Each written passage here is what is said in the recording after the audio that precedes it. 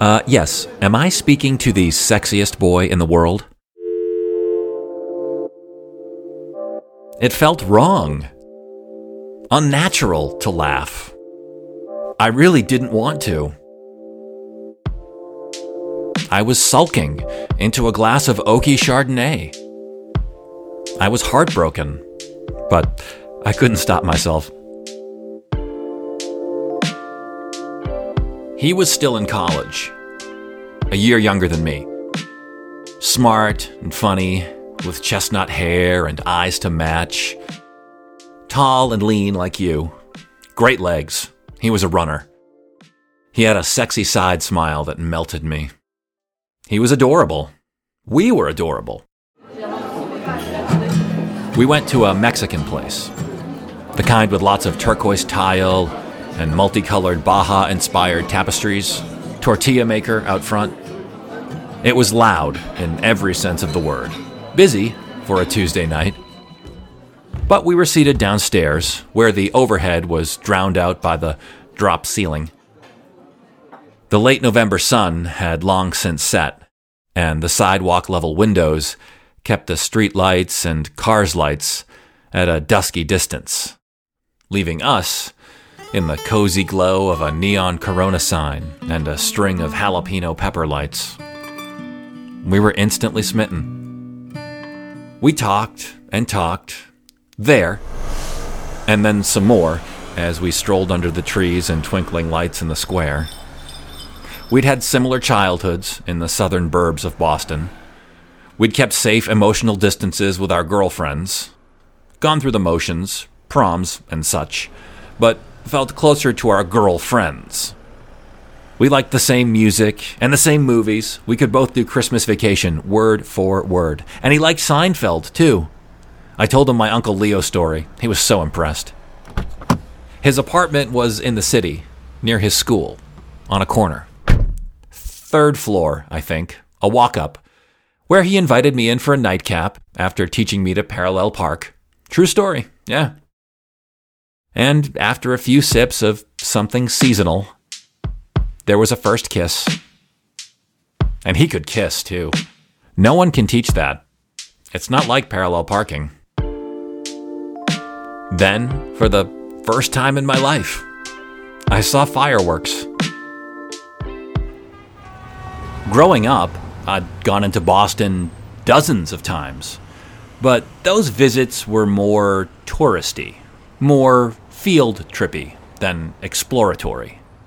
The runner introduced me to cute coffee shops and single-slice pizza joints, the ones the students took to on streets I'd never heard of, places I'd never been, probably because I couldn't parallel park.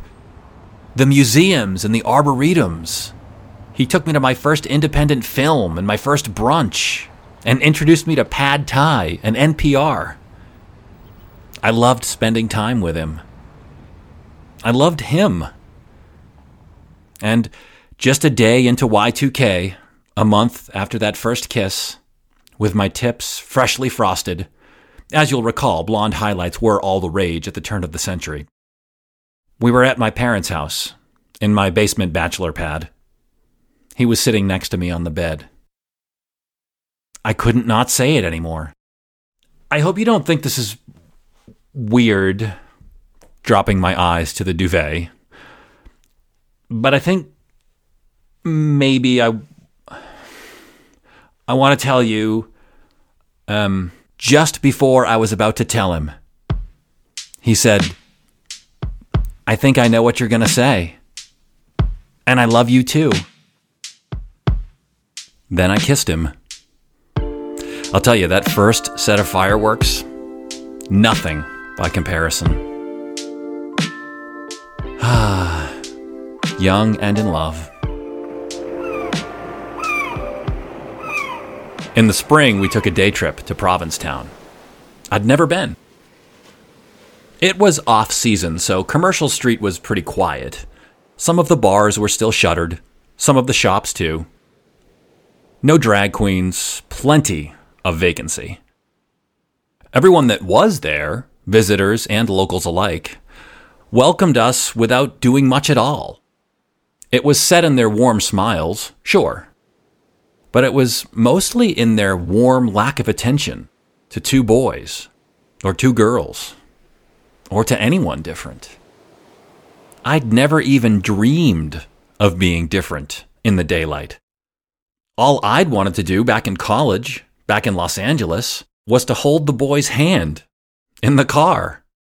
Yet 2 years later, after falling and feeling so lost, here I was, walking down the street I'd been searching for the entire time.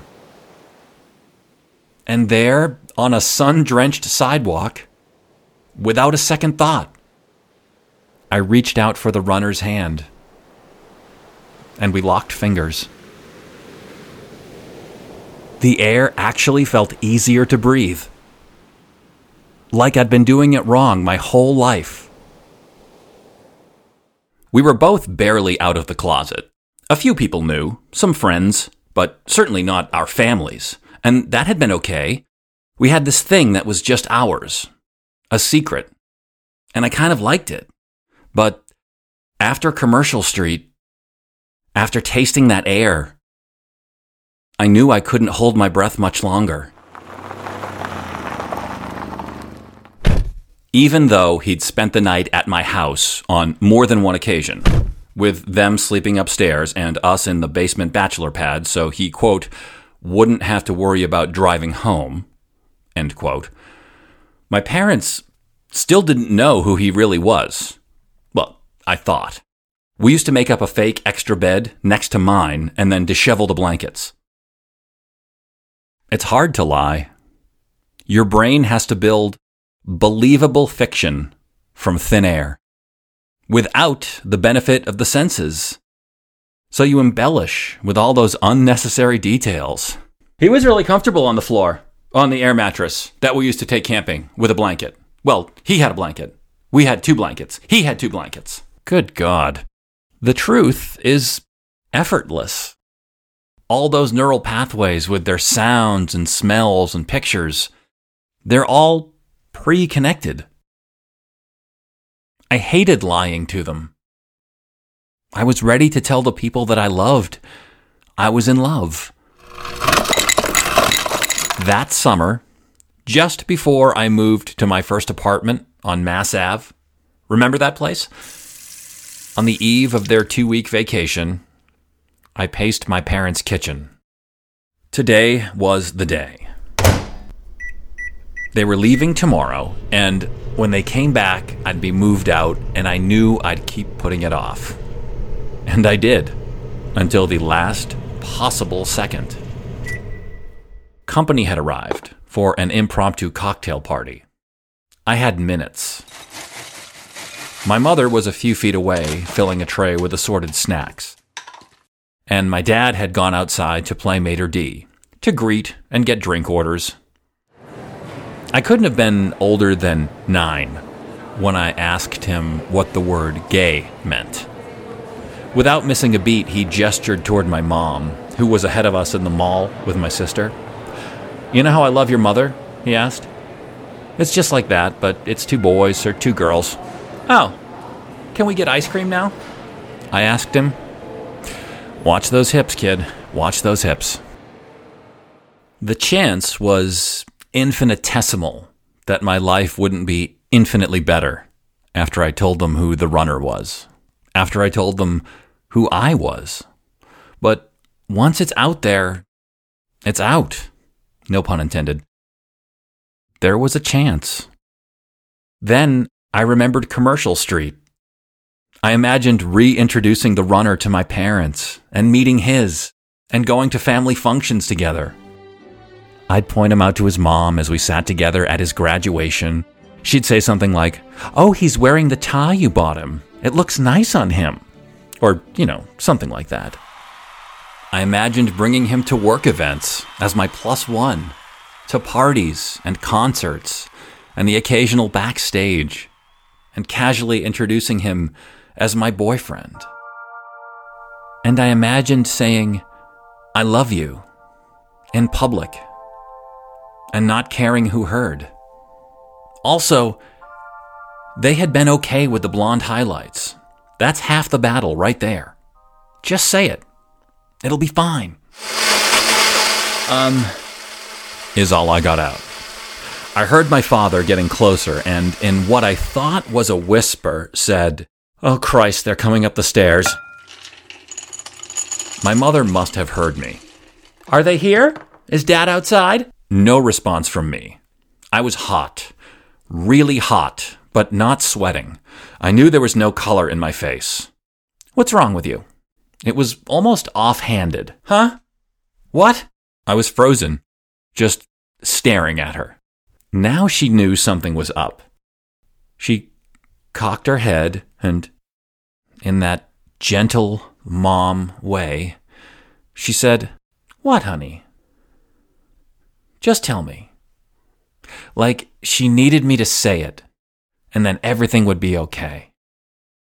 And at the end of an exhale, with the air almost exhausted from my lungs, just about all gone, I said, "I'm gay." As if I just told her that bamboo skewers are not only great for cooking kebabs, but also for cleaning tight crevices like between the backsplash and sink. She said calmly, "Oh, I know." Then she pulled me in tight. It was the longest hug she'd ever given me as a grown-up. There were sniffles and tears, and she told me she loved me. And then, like the good wasps we were, we took a breath and wiped our eyes, just in time for my father to walk in, with chilled white wine. It was the same with him, like something he already knew, because he kinda did. I'd told them both to read my journal from Los Angeles, don't forget. He asked me if that was why I'd been acting so weird all day. "I just didn't want to disappoint you guys," I said. Then he looked at me dumbfounded, like I'd told him there were some sandwiches that mayonnaise couldn't make better. Pure blasphemy. "What? You could never." And then he just held me, while I had a quick cry on his shoulder. He patted my back and told me, "Nothing to worry about. Everything will be okay." After freshening up and making a cameo at the cocktail party, I left for the runner's place. As I drove down the street I'd trick-or-treated on, and learned to ride a bike on, and drive Dad's truck on, past the past, by the spot where I caught the bus to school, and the mailbox I ran to with letters for Santa, and later applications for college, it felt like I was putting another landmark, another mile marker, in my rear view. When I got to the runner's apartment, we went up to the roof. It was only us up there. The midsummer sun was just beginning to set behind the city skyline. It was beautiful. He was so proud of me and so happy. Those were the first two things he said to me. He also said he was surprised. I hadn't told him I was going to do this. I think it really shook him. And I understood. We didn't share the same secret anymore. I don't know for how long, but we just held each other and swayed back and forth.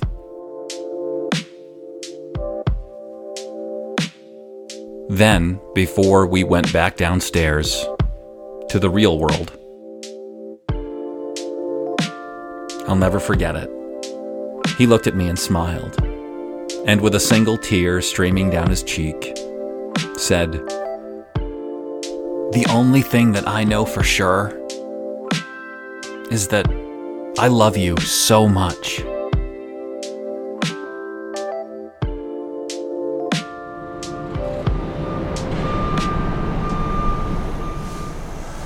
There was a 1-year anniversary dinner at the Mexican place, and a night at the hotel across the street. I decked out the room earlier with flowers and travel candles, of course. He always appreciated my flair for romance. 3 weeks later, we snuggled under a tree, and we swapped candy valentines 2 months after that. But just a few days shy of St. Patrick's, I parallel parked at his place for the last time. We both had just begun to step out into the world as adults.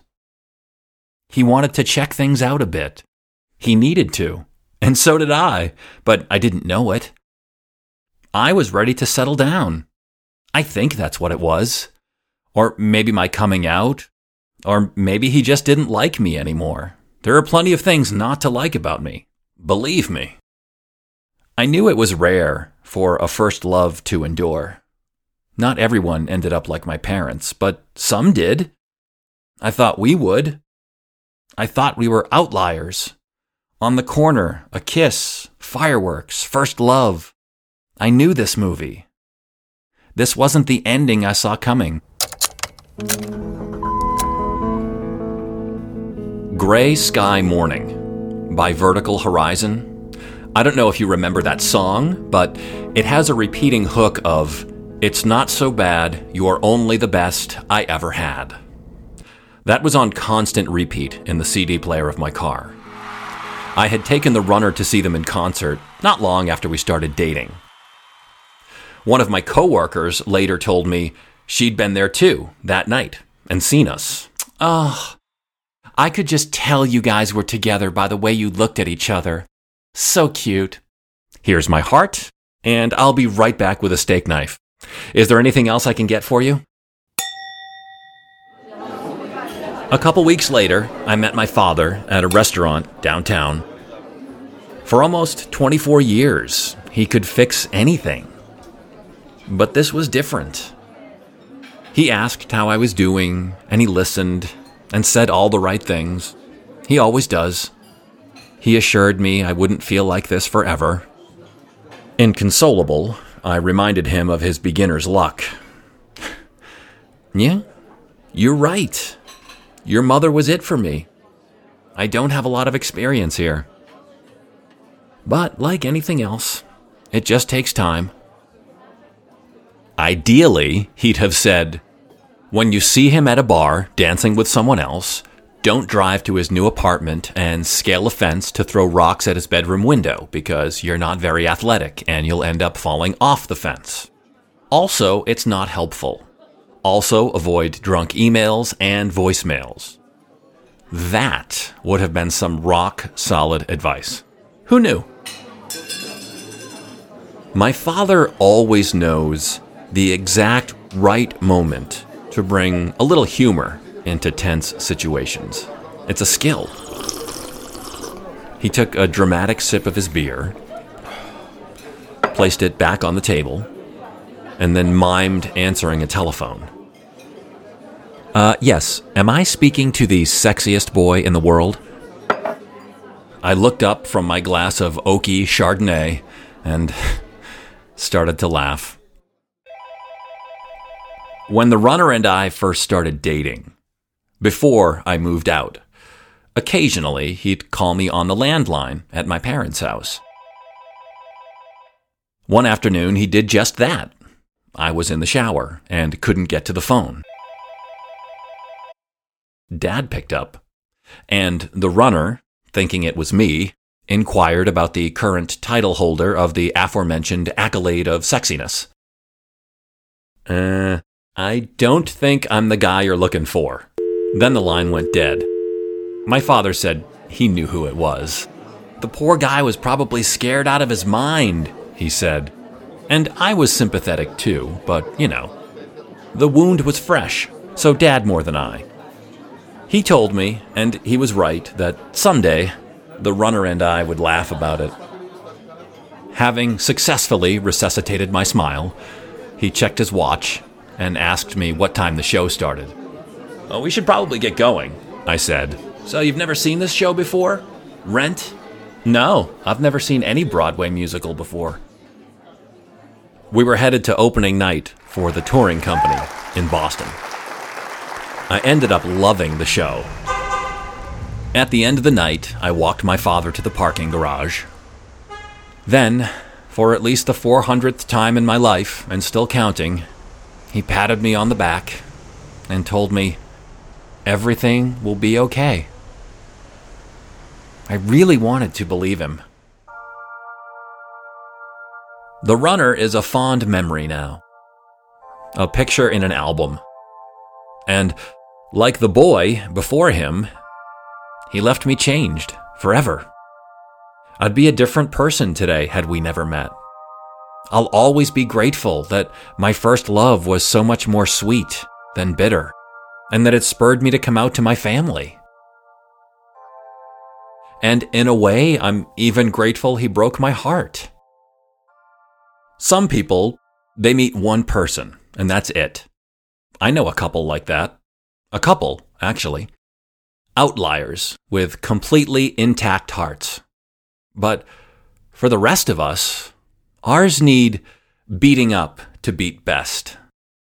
Like baseball gloves, or ballet shoes, or cast iron skillets. They need some breaking in. We need to be burned before we get it. Before we learn what's at stake. Before we learn the power wielded with those 3 words. Ladies and gentlemen, your attention will be important. 3 words I said to you 5 years later, before you disappeared down a jetway. Back then, I couldn't name a single person who had been to the Tony Awards. Unlike you, the musical theater major, I was just beginning my Broadway education. I've come so far since then. The very first time we spoke, I told you I didn't know much, but I did love Rent. Light My Candle, Out Tonight, those were my favorites. But I'll Cover You, a song I never paid much attention to until you, was your favorite. It became one of mine, too. It became ours. So with you headed back to Los Angeles and me back to Boston after the wedding, the aircraft and my wine glass having just leveled off, it struck me serendipitous that out of the less than 1,000 songs I had, those 1,000 Sweet Kisses played first on my freshly shuffled iPod. I thought about that night with my dad after the show when he told me everything would be okay. I thought there was no one in the known universe who could ever make me happy again. I was destined to be alone each night in a dark room with a single candle, listening to sad acoustic ballads, drinking oaky Chardonnay. But I was wrong. Dad was right. I'd survived to say those 3 words again. Even though I had no idea when I'd see you next, I was grinning, ear to ear.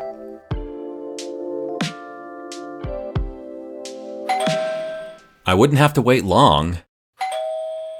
Less than a week after I got back to Boston, I got another package from you. As I cut through the cardboard, I was hoping for more Coolicoos. But when I opened the box, I saw a bag, the size of a small carry-on. And what was inside left me speechless.